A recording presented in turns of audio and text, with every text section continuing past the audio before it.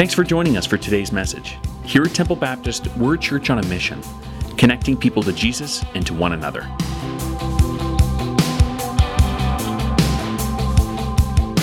Well, we are in a war, but do we know the real enemy?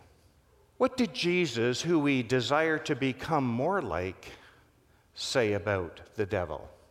Well, in a section in John 8, where he's talking to believers about becoming true disciples of himself, this is what he says. You are from your father, the devil, and you choose to do your father's desires. He was a murderer from the beginning and does not stand in the truth, because there is no truth in him. When he lies, he speaks according to his own nature, for he is a liar and the father of lies. The word Jesus uses here in the Greek is the word diablos, which means accuser. But that's just one of his names. Scripture also calls him the Satan, the evil one, the tempter, the destroyer, the deceiver, the great dragon who deceives the whole world, the ancient serpent who leads the whole world astray. You see, Jesus did not treat the devil as some fictional character, and in fact called him the prince of the world 3 times in Scripture. Remember in Matthew 4, the time that Jesus was tempted in the wilderness, and the devil took him to a very high mountain. And he said, when he showed him all the kingdoms of the world, all these I will give to you if you bow down and worship me. Jesus answered from Scripture, saying, it is written, worship the Lord your God and serve him only. But notice, Jesus did not disagree with the devil that he did not have the power to give away the kingdoms of the world. Now, in my message title, I say, do you know the real enemy? And your response is most likely, well, yes, it's obvious. It's God's enemy, the devil, or if you prefer, Satan. But my question is meant to go deeper. What do we know about the real enemy Christians face every day of our lives? For many of us, sadly, we have not been prepared enough to battle the enemy. The first step to conquering the enemy is to know our enemy. Not just know his name, but to really know him, so we can identify this invisible foe when faced with him in the constant battle for our affections. I think the first thing we need to know is, where did this enemy come from? Why do we have an enemy? Well, 2 scripture passages are key to knowing the origin of the devil. The first one is in Isaiah chapter 14. How you are fallen from heaven, O day star, son of dawn. How you are cut down to the ground, you who had laid the nations low. Now it sounds from this passage the enemy is quite luminous and bright. Day star, son of dawn. That's not me. Actually, the King James uses the word Lucifer, and that means light bearer or brilliant one. Then in Ezekiel 28, we read what God said about him. You were the signet of perfection, full of wisdom and perfect in beauty. You were in Eden, the garden of God. Every precious stone was your covering. Carnelian, chrysolite, and moonstone, beryl, onyx, and jasper, sapphire, turquoise, and emerald. And worked in gold were your settings and your engravings. On the day that you were created, they were prepared. So how do we reconcile this description God gives about the enemy with Paul's description in our theme verse in Ephesians. For our struggle is not against enemies of flesh and blood, but against the rulers, against the authorities, against the cosmic powers of this present darkness, against the spiritual forces of evil in the heavenly places. Now, we read a little farther in Ezekiel. With an anointed cherub as guardian, I placed you.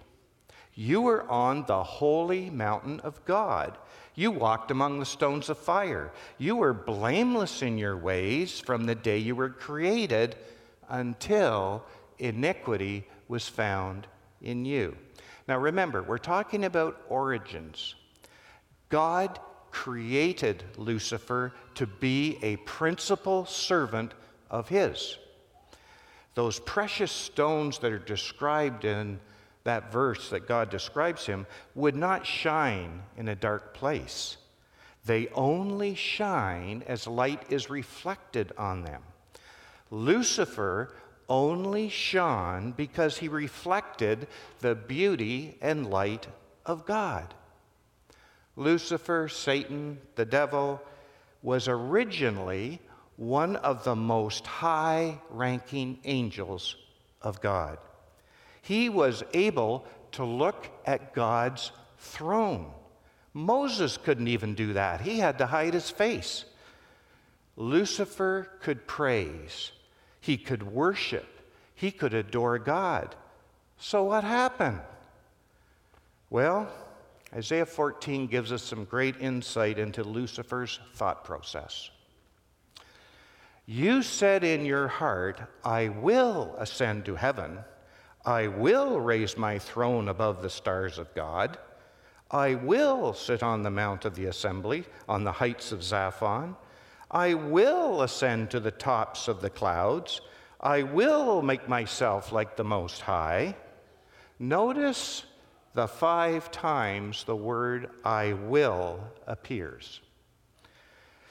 God created Lucifer perfect, but just like Adam and Eve and us, created him to have the power to choose. Lucifer became prideful. He was proud of his beauty.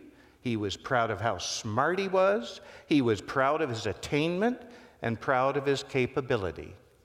What he didn't realize that everything he possessed was a gift from God, and that without God, the Creator, he was nothing. I think Ezekiel sums it up really nicely. Your heart was proud because of your beauty. You corrupted your wisdom for the sake of your splendor. And that is why God threw him out of heaven. Jesus describes this event in the book of Luke, chapter 10. He said to them, I watched Satan fall from heaven like a flash of lightning. So that is how the enemy ended up on your doorstep and my doorstep, ready for warfare. It is also important to remember the reason why he is so cunning and dangerous an enemy. He was with God in one of the highest positions and learned all about being a reflector of light. Now, why is that a problem?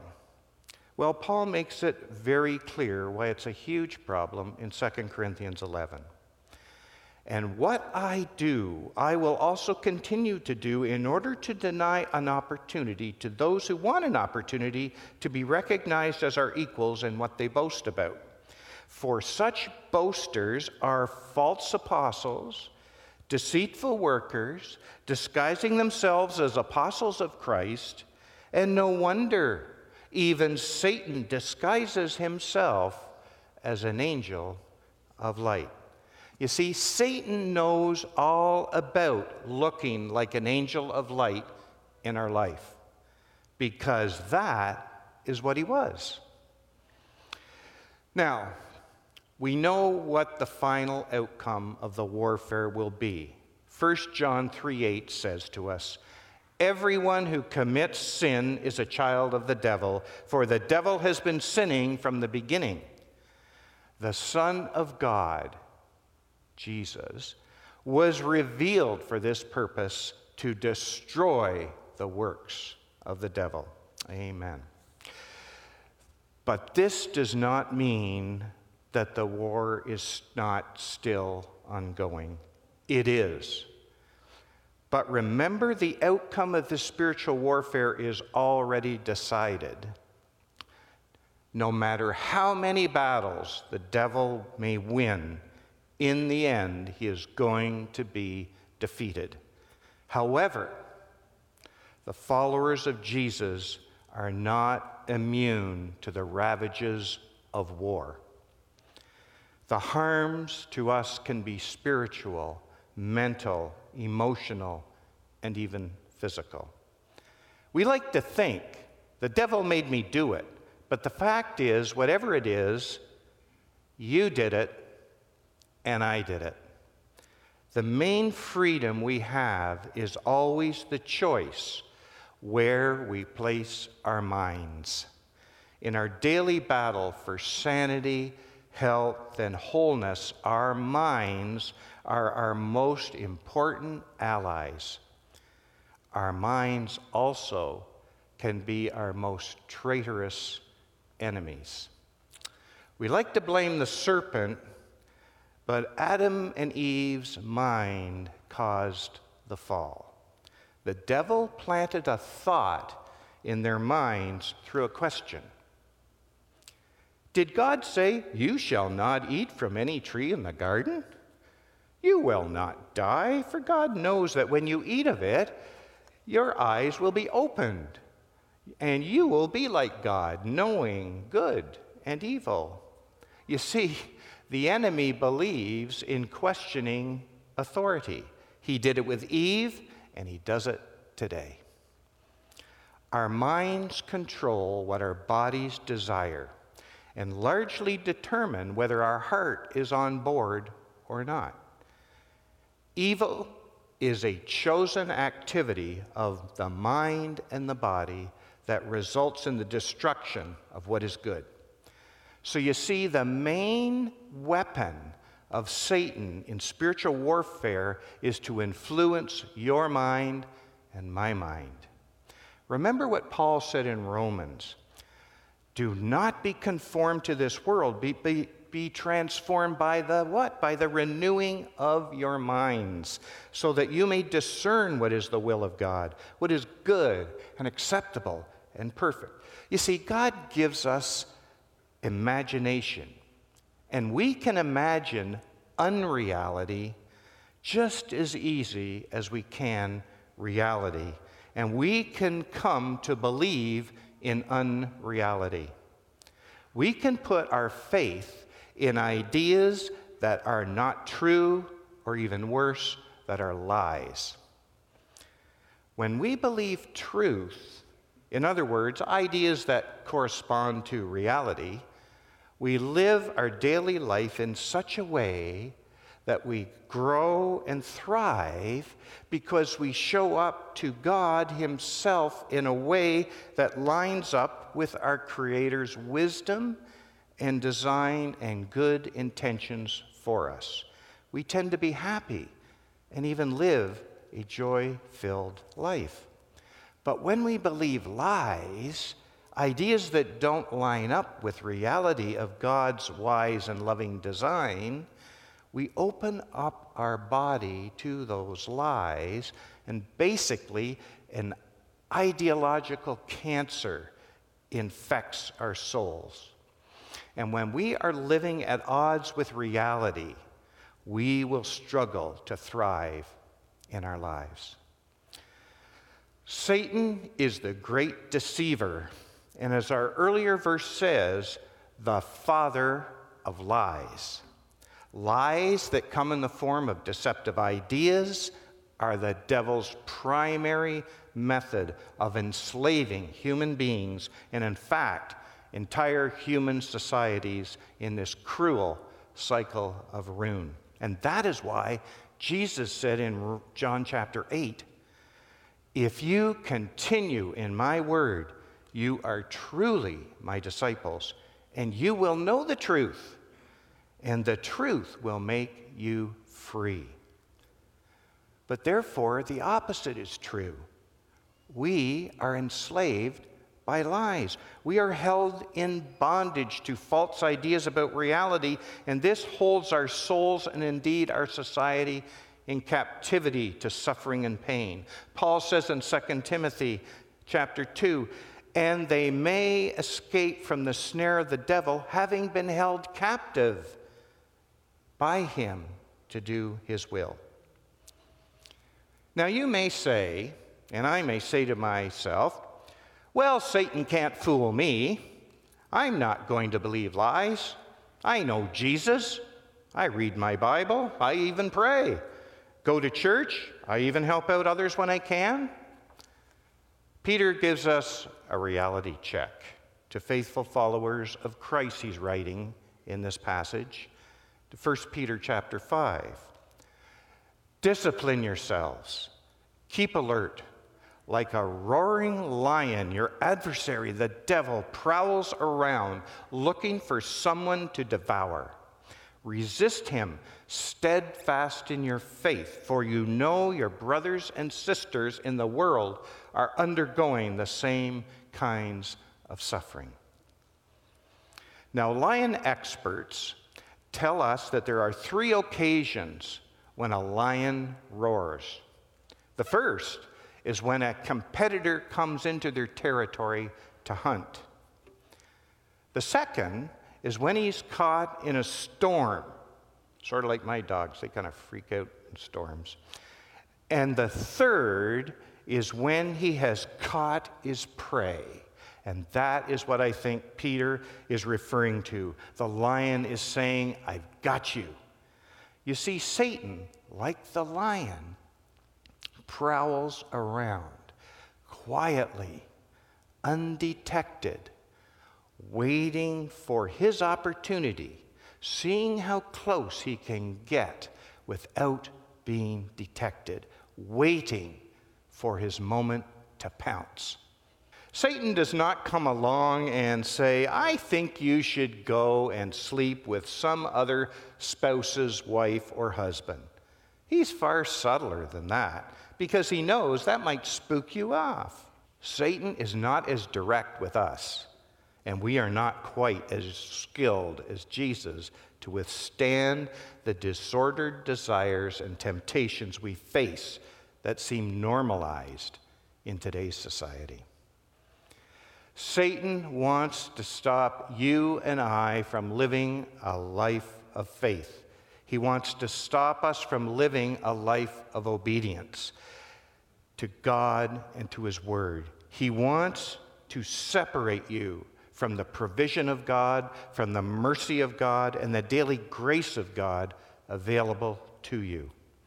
Even though you may be a faithful follower of Christ, Satan is not going to give up trying to affect your mind and thereby affecting your decisions. He wants you to live an ineffective, defeated life that does not model the life of a disciple of Jesus. Jesus wants you to know the truth so you can be free. Satan wants you to believe his subtle lies so you live in bondage, even though you've made a decision for Jesus and you are his child. None of us are exempt. Joshua lost because he was overconfident. David fell because he wasn't vigilant. Peter fell after walking closely with Jesus for 3 years because he underestimated his character flaws. Ananias and Sapphira fell because they lied.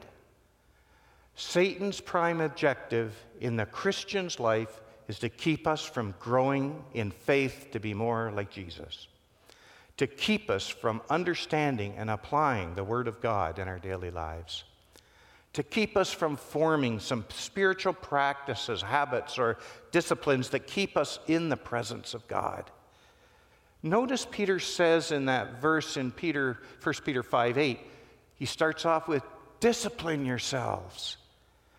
Have you developed some spiritual disciplines in your life that keep you connected and close to Jesus in a deeper way? There are dozens of practical spiritual disciplines that can draw you to a deeper walk with Jesus and give you the spiritual armor that's talked about in Ephesians 6. It says in verse 16, with which you'll be able to quench all the flaming arrows of the evil one. We have heard all about putting on the armor, but how do we do that? We do that through spiritual formation practices talked about all through Scripture that Jesus used in his life.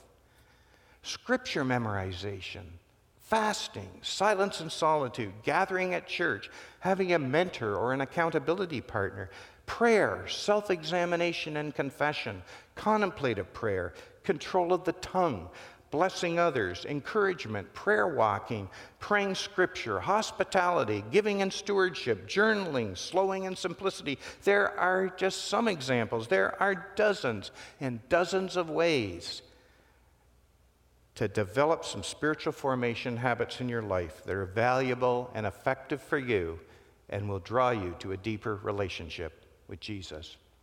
Remember, we are in a spiritual war. You do not want to hear the roar of the lion in your ear, as that means you are already living a defeated life, a life different than what Jesus has for us in the here and now of God's kingdom.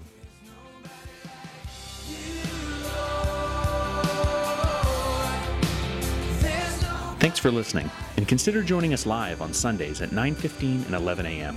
For our address, directions, and any other information, find us online at templebaptist.com.